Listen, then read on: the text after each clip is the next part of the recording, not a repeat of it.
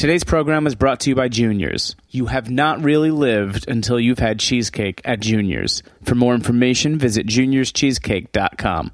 I'm Erin Fairbanks, host of The Farm Report. You're listening to Heritage Radio Network, broadcasting live from Bushwick, Brooklyn. If you like this program, visit heritageradionetwork.org for thousands more.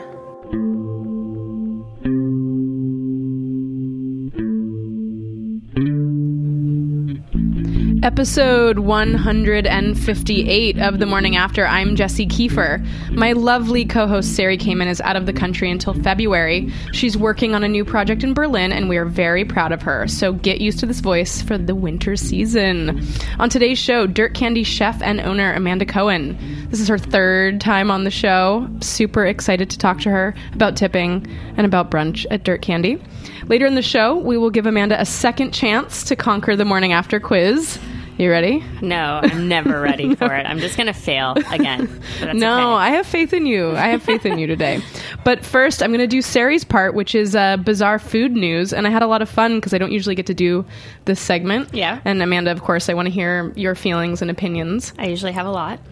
So yesterday was a big day. It was a big day. Why? Well, here we go. Did you smell a little Christmas beer in the air yesterday? That's because the annual Drunk Santa pilgrimage / shit show known as SantaCon. Yeah. It wafted through New York City. This year, organizers are trying to rebrand SantaCon, moving it away from the traditional vomit and urine-soaked pub crawl. According to the New York Times, SantaCon organizer Jim Glazer says, "We're in the process of an image change, and we are hoping we can do something that would be much more family-friendly." I had one of my friend's daughters, 5 years old, and she was out for a walk with her dad, and at the end of the day she turned to him and she's like, "Can we go somewhere where we don't see any more Santas, Daddy?" That's exactly my point. Like, no child should have to see Santa being a total asshole. Exactly. They shouldn't see drunk Santa. They shouldn't see slutty Santa. They shouldn't see Santa without pants on. We saw them all yesterday. Yeah, because you're on the Lower East Side, and exactly. I'm sure there was a lot of it. Walked by. I used to live in the East Village, and I'm sure when you were at Dirt Candy in East Village, you had to deal with this. And I was actually kicked in the leg while waiting for an ATM by a drunk Santa. That's awful. Like, I was at the ATM and I wasn't going fast enough, and you got beat up by Santa? Kicked by Santa, and luckily the convenience store guy ran him out of the convenience store, but. Yeah, I've never felt the same since. No, I don't think you should. That's an awful Santa memory. That's worse than Santa kissing your mother. Exactly. I think there's a song about that.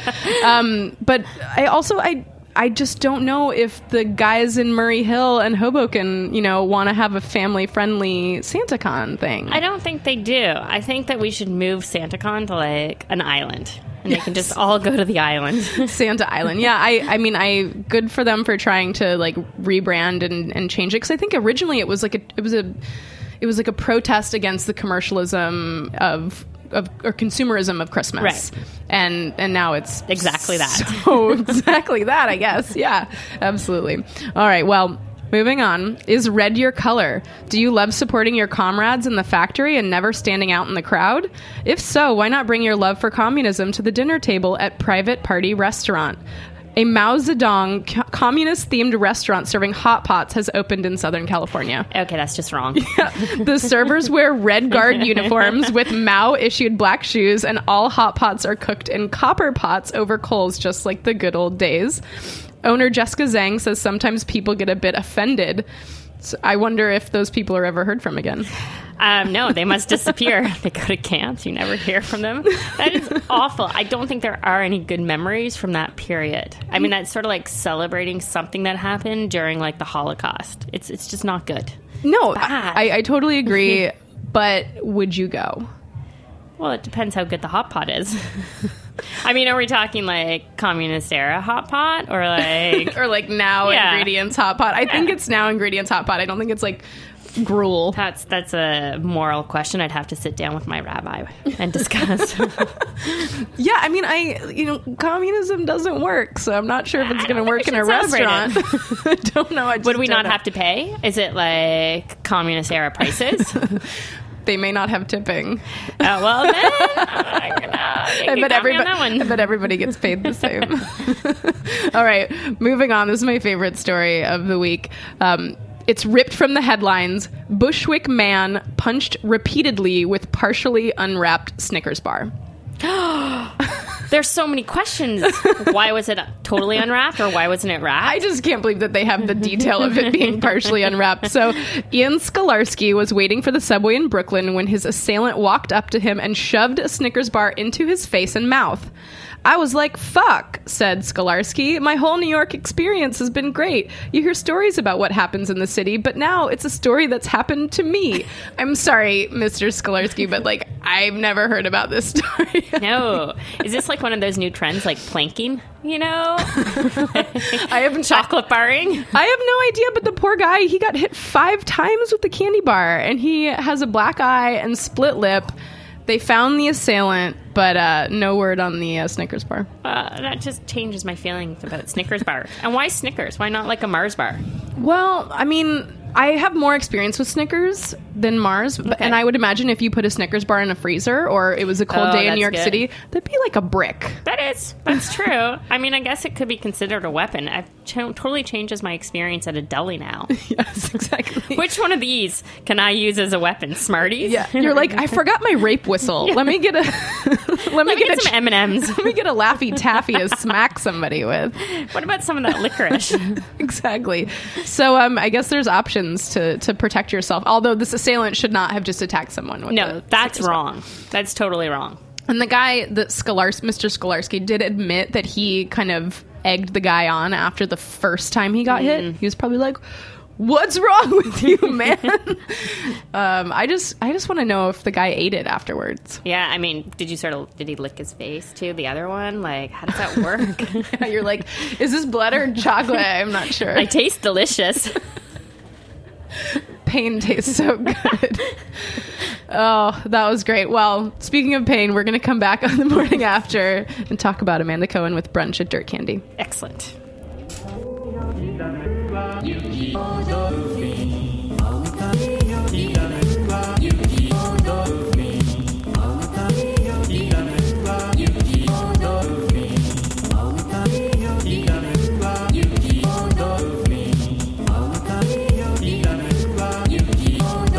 Let's play a game.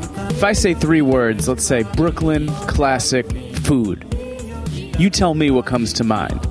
I'll give you a second. If the answer wasn't Junior's, you lose the game. You can't possibly be a Brooklyn foodie, or a foodie at all for that matter, and not know about Junior's. Founded by Harry Rosen in 1950, Junior's landmark restaurant is known as the home of New York's best cheesecake. Real talk, you have not fully lived unless you've had Junior's cheesecake. The original location in Brooklyn on Flatbush Avenue is still thriving, or you can check them out at recent landmark additions in New York's Grand Central Terminal or in the heart of the Theater District on Broadway and Times Square. Check out their first restaurant outside of New York at the Fox Tower Hotel at Foxwoods Casino in Connecticut. It's not just cheesecakes. They've got steak, seafood, sandwiches, salad, everything you would possibly need to complete an authentic New York dining experience. Don't be embarrassed next time somebody asks you if you've been to Junior's. Visit juniorscheesecake.com for more information. And we're back here on The Morning After. She is one of the veggie OGs in New York City. With her original Dirt Candy location in the East Village, she proved to the skeptics the vegetarian cuisine is a really delicious thing, not just some bland dogma. Early this year, she opened Dirt Candy in a new, much larger space on the Lower East Side, and now she's attempting brunch. Chef Amanda Cohen, welcome back to The Morning After. Well, thank you so much for having me. I love being here. So last time you were here, you had not yet opened the new spot. Did all of your dreams come true in your new big Dirt Candy space? Because the last one was like... It was tiny. It was tiny. Very small. We opened. It was huge learning curve. I don't know. I didn't think it was going to be easy. We didn't think it was going to be this hard. But it's been good. I mean, so some dreams have come true. Some dreams have totally disappeared. Some nightmares have happened. And now we have some new dreams. What was hard? I think meeting people's expectations. there was a lot of hype when we opened, and that's great because you want that. You're opening a new restaurant and you want people to come, but hype isn't real, and hype isn't necessarily what actually happens in the restaurant. And because we got so much press when we opened, there was a lot of confusion about what we were, which we had managed at the small place to sort of make people understand that we weren't just a vegetarian restaurant and we weren't serving healthy food, and we had a definite sort of style and point of view. And when we first reopened, we got a lot of people who were like, well, where are my salads? We're like, well, we don't serve salads, and we've never served salads. And they're like, well, this is unhealthy and I don't like it, and what you do with vegetables suck. And we're like, well, this is what we've always done, so I'm so sorry. And whatever the expectations were, we couldn't meet everybody's. But over the last sort of 10 months, we've managed to I guess encourage the right people to come, the people who want to have our food, and the people who don't like our food sort of know now not to come. They can read all about it on Yelp. So now you're kind of, you're in your even state. Yeah, that's definitely commentary on food media in general, because the original Dirt Candy, you got popular by word of mouth, right? People going there, and then now people are just into like reading up Dirt Candy. It's amazing. It's a vegetarian restaurant, Right, and also in the 7 years, over the 7 years that we had opened, I think going out to eat has really changed, and now people are really into like, I want to be the first person there, and I'm so excited. And then they come, and they're like, well, I don't even like vegetables. And you're like, well, why'd you come then? And they're like, well, I read about it. Well, okay, but that doesn't actually help us, so thanks a lot. But maybe go to a restaurant that serves hamburgers. I don't know, not us. It's just all that sort of like that beginning opening is really different now than it was. Like the world has changed. Do you, the world has also changed for vegetables. I feel like so many more places are focusing on that. Do you feel like that's a trend? I don't know. I think about this all the time. Like, is it a trend? Is it competition? What's going to happen? Can we all exist? I think that the one thing that's here to stay is that there are going to be more vegetables on menus, and that's how people sort of want to eat, and people are excited. I'm not sure if we're ever in the year of the vegetable. Everybody's always like, 2014, it's the year of the vegetable. 2015, it's the year of the vegetable. 2016, it'll be the year of the vegetable. It's actually never really the year of the vegetable, but you do see more and more vegetables on menus, which is great, and it seems as if the city can handle it at the moment. It also seems as if, I don't think anybody's doing the same thing. No, we all have our little niches, which is good, because that means that although we are all in competition, we also have there's enough of us doing different things that we're not pulling away from other people. So, I do really weird, fun little things with vegetables, and other places do much more sort of forage root vegetables, and they don't touch them as much. They're left sort of more naked, and other ones, I don't know what other people do. I never get out enough. But we all do different things. Superiority Burger, did that open just a few doors down from your old space? No, it opened in my own old space. God. I sold it to Brooks. Okay, so you knew it when you were leaving. Yeah, we were in negotiations as we were leaving in the last couple months. You knew what the concept was going to be? Oh, yeah. Was that kind of on purpose? Yeah, I kind of had the choice of who I wanted to sell it to, and I adored Brooks, and I thought it would be sort of, I loved my little space. It gave us everything. It was a awful, awful little space, but it tried hard for us. It's very hard to run a business in 350 square feet and be busy.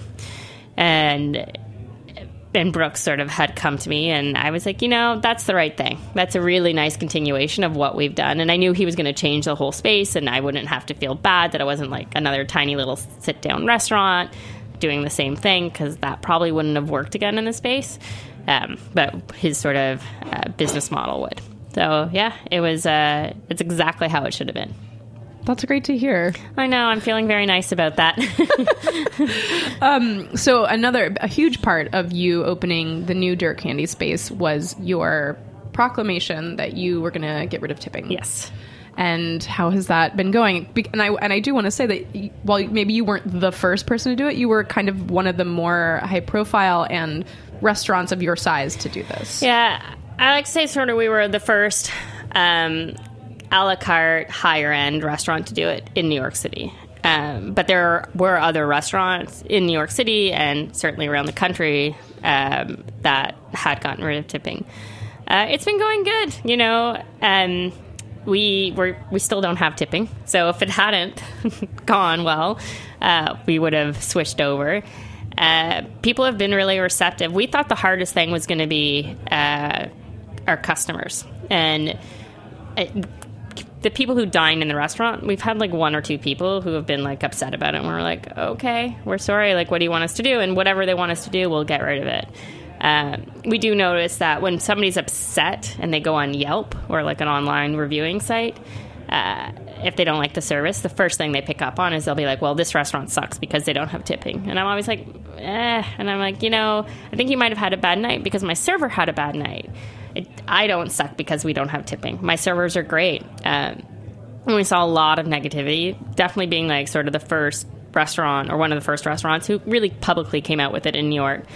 There was a lot of negativity in like online sort of sites and commenting, and we got called a lot of bad names. And you can see it now that people are a lot more supportive because they see it works. And so people aren't like, you know, I don't know, Danny Meyer, who now also doesn't have tipping in a couple of his restaurants, has been called as many bad names as I have. But people have gotten used to it and they see it works, and my servers are happy. My customers are happy, and my back of house is so happy. I heard this on Brian Lair in reference to Danny Meyer, that some front of house person was saying like he doesn't know how to take care of his staff or pay his staff correctly, and that's why no tipping has been implemented. Well, he can sit down with me and I will explain him how to do it. I've sat down with numerous restaurants in the city. And we've sort of gone through their books, and we talked about how you can, you know, pay your staff and what to pay your front of house, and it's based on your revenue and what you usually take in, and you figure it out. And I guess my feeling has been that my staff is motivated. They want to do a good job. If you have a job, I feel like most people just want to use those 8 hours constructively. Like, you're not sitting in front of a computer, so you can't play solitaire. You know, like, if you are a server, you like to work. You want to engage with people. And they're motivated enough that we do profit share. So that's a little extra incentive, which is fun for them. And it's good for me. They sell more, I make more. So that happens to work. But there's no reason why you can't find the money to pay your servers if you get rid of tipping. Like, the money's there. You take in those tips. It now belongs to you. I think some people don't understand the reality of what back of house gets paid. No, they don't. They really don't. And everybody, you know, a lot of people have come back and said, well, if you're upset with it, just don't get rid of tipping. Don't punish your servers. Just pay your staff more. And margins are really slim in restaurants. There is no more money. Very few restaurants sort of my size do the owners make. Like, I'm not a millionaire. Like, I pay myself $300 a week.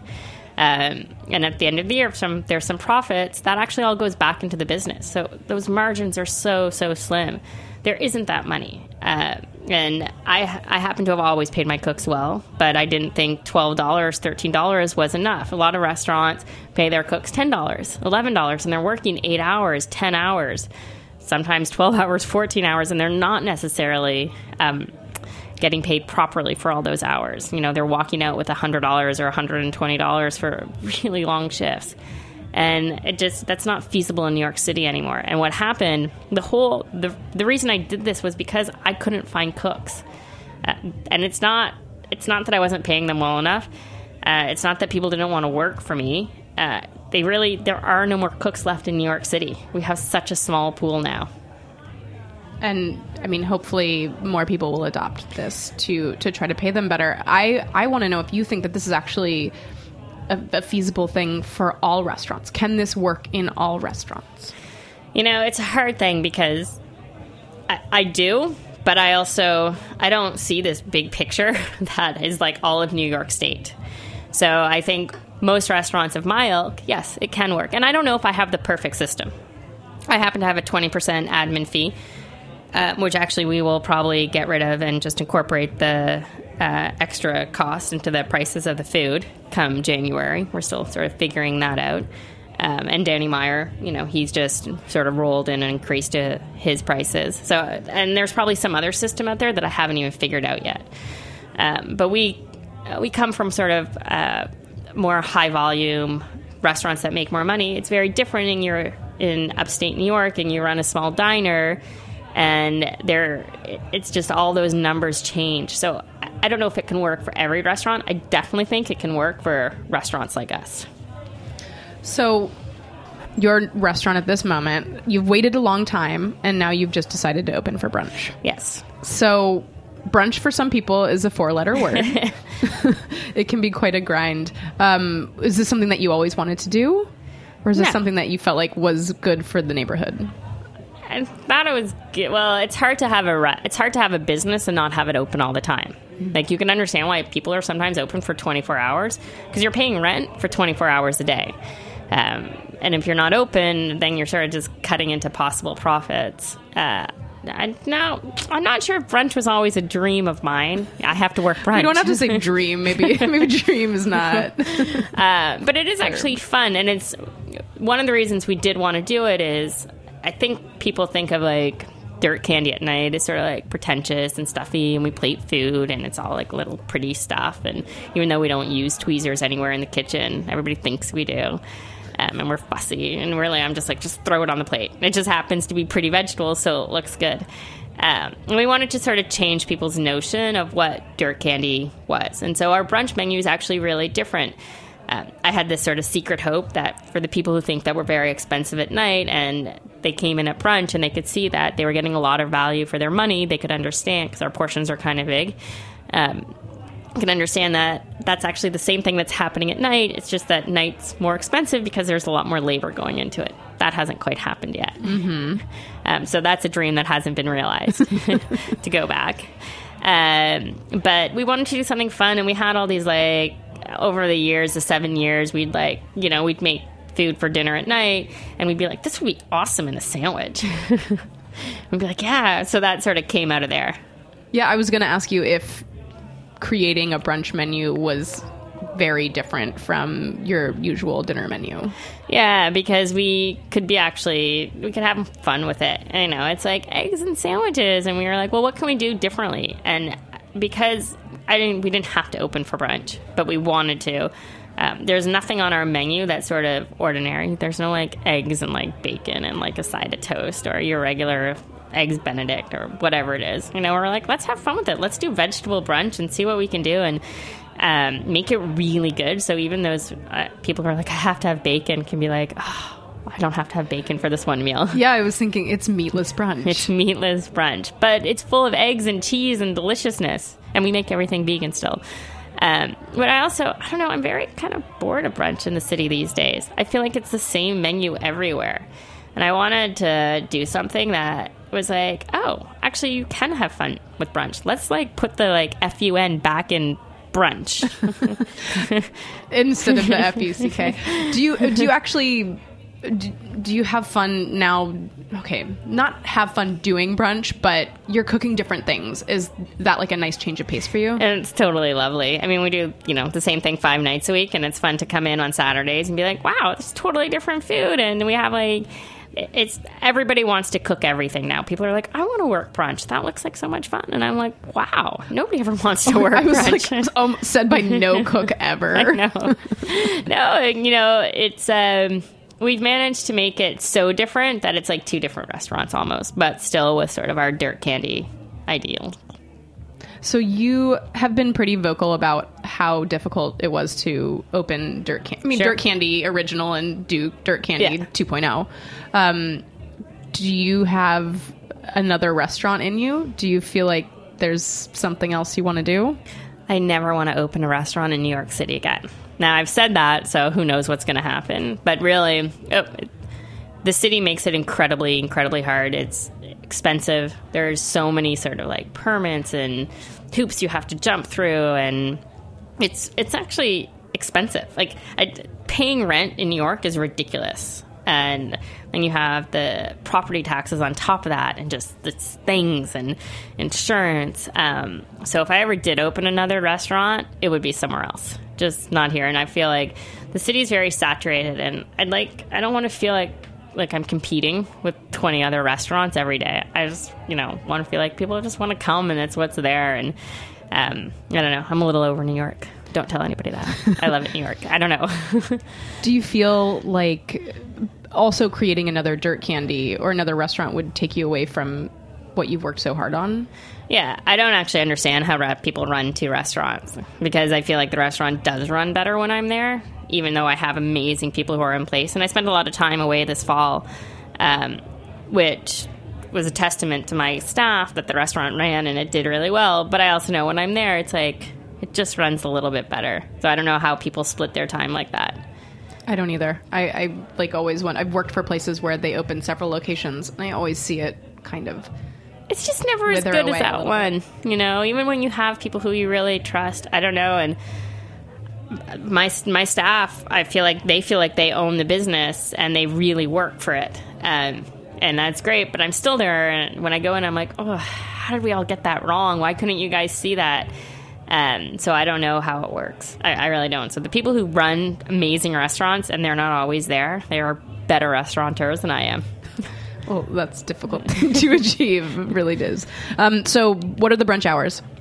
Brunch is 11:30 to 2:30 Saturday and Sunday, and probably in the next 2 months we will open up on Fridays.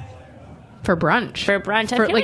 For brunch? Yeah, brunch. Brunch. Did I just say brunch? So not a word. Yeah, I feel like there's enough people who are hungover on Friday and don't go into work. I don't know. I'm in the Lower East Side in the East Village, and I'm always like, do you people not have jobs? Yeah. I was here with Mimi Sheridan. We had Mimi Sheridan on the show, which was so amazing. And Sari and I got to have lunch with her afterwards, and she was like, are these all freelancers here eating lunch on a Friday? And I was like, I don't know, Mimi. I'm not sure. They might just be skipping. Skipping out. Yeah, exactly. Well, it's true, because I'm always here during the week doing like the radio show. I'm like, well, there's enough people here. They might as well be at Dirt Candy. They might as well be at Dirt Candy eating my Canadian cracker. Well, Amanda Cohen, thank you so much for coming on The Morning After. We're going to take a break here. We're going to come back with the Morning After quiz. Yay!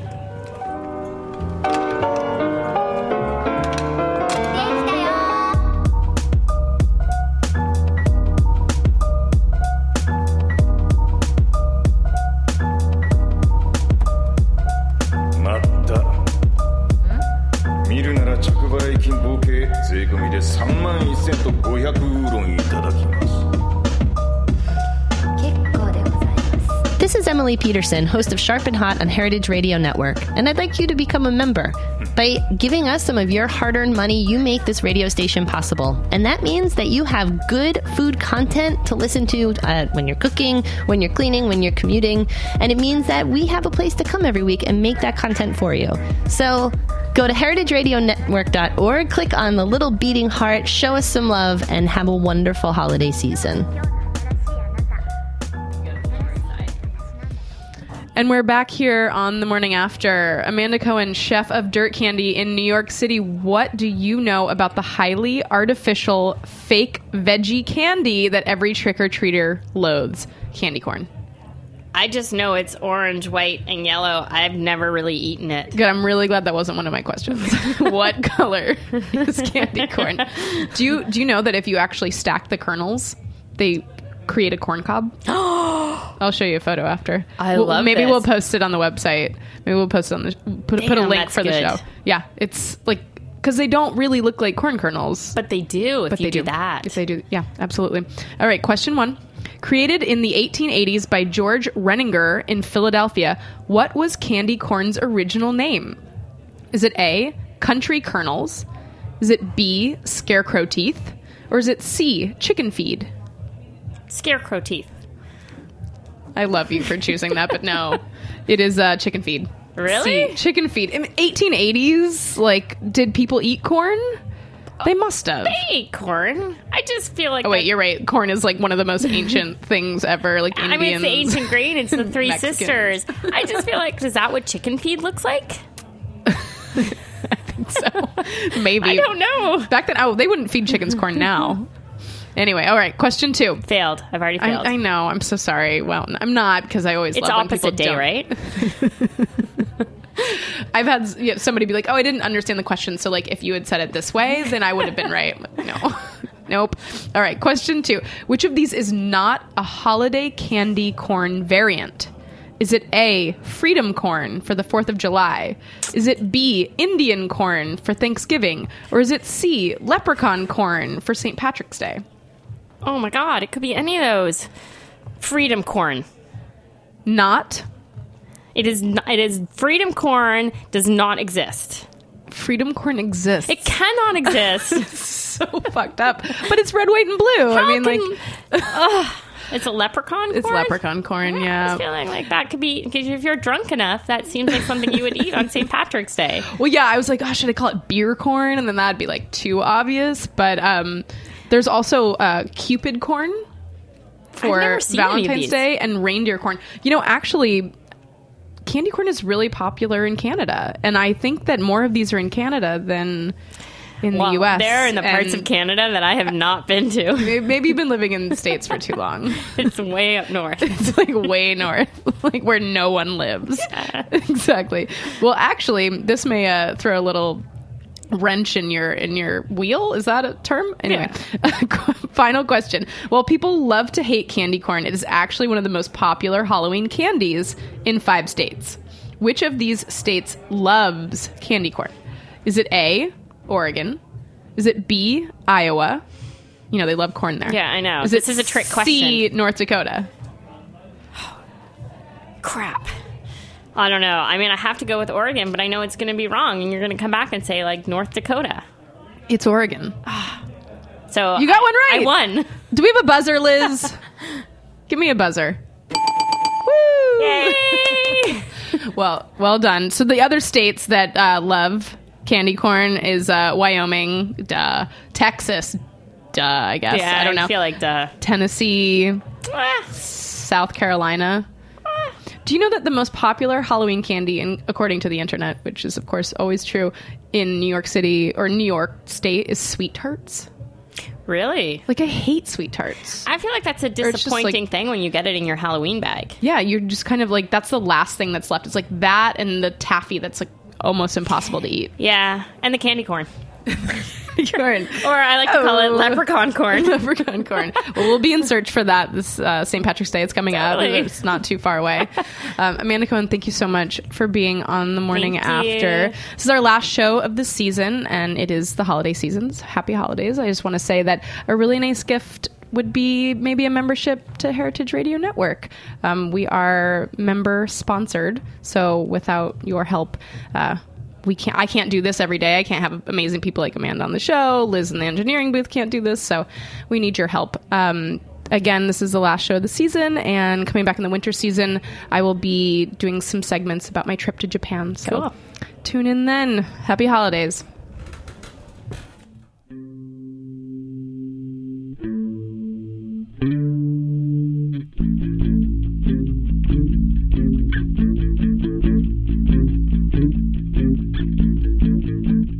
Thanks for listening to this program on heritageradionetwork.org. You can find all of our archive programs on our website or as podcasts in the iTunes store by searching Heritage Radio Network. You can like us on Facebook and follow us on Twitter at heritage_radio. You can email us questions anytime at info@heritageradionetwork.org. Heritage Radio Network is a 501c3 non-profit. To donate and become a member, visit our website today. Thanks for listening.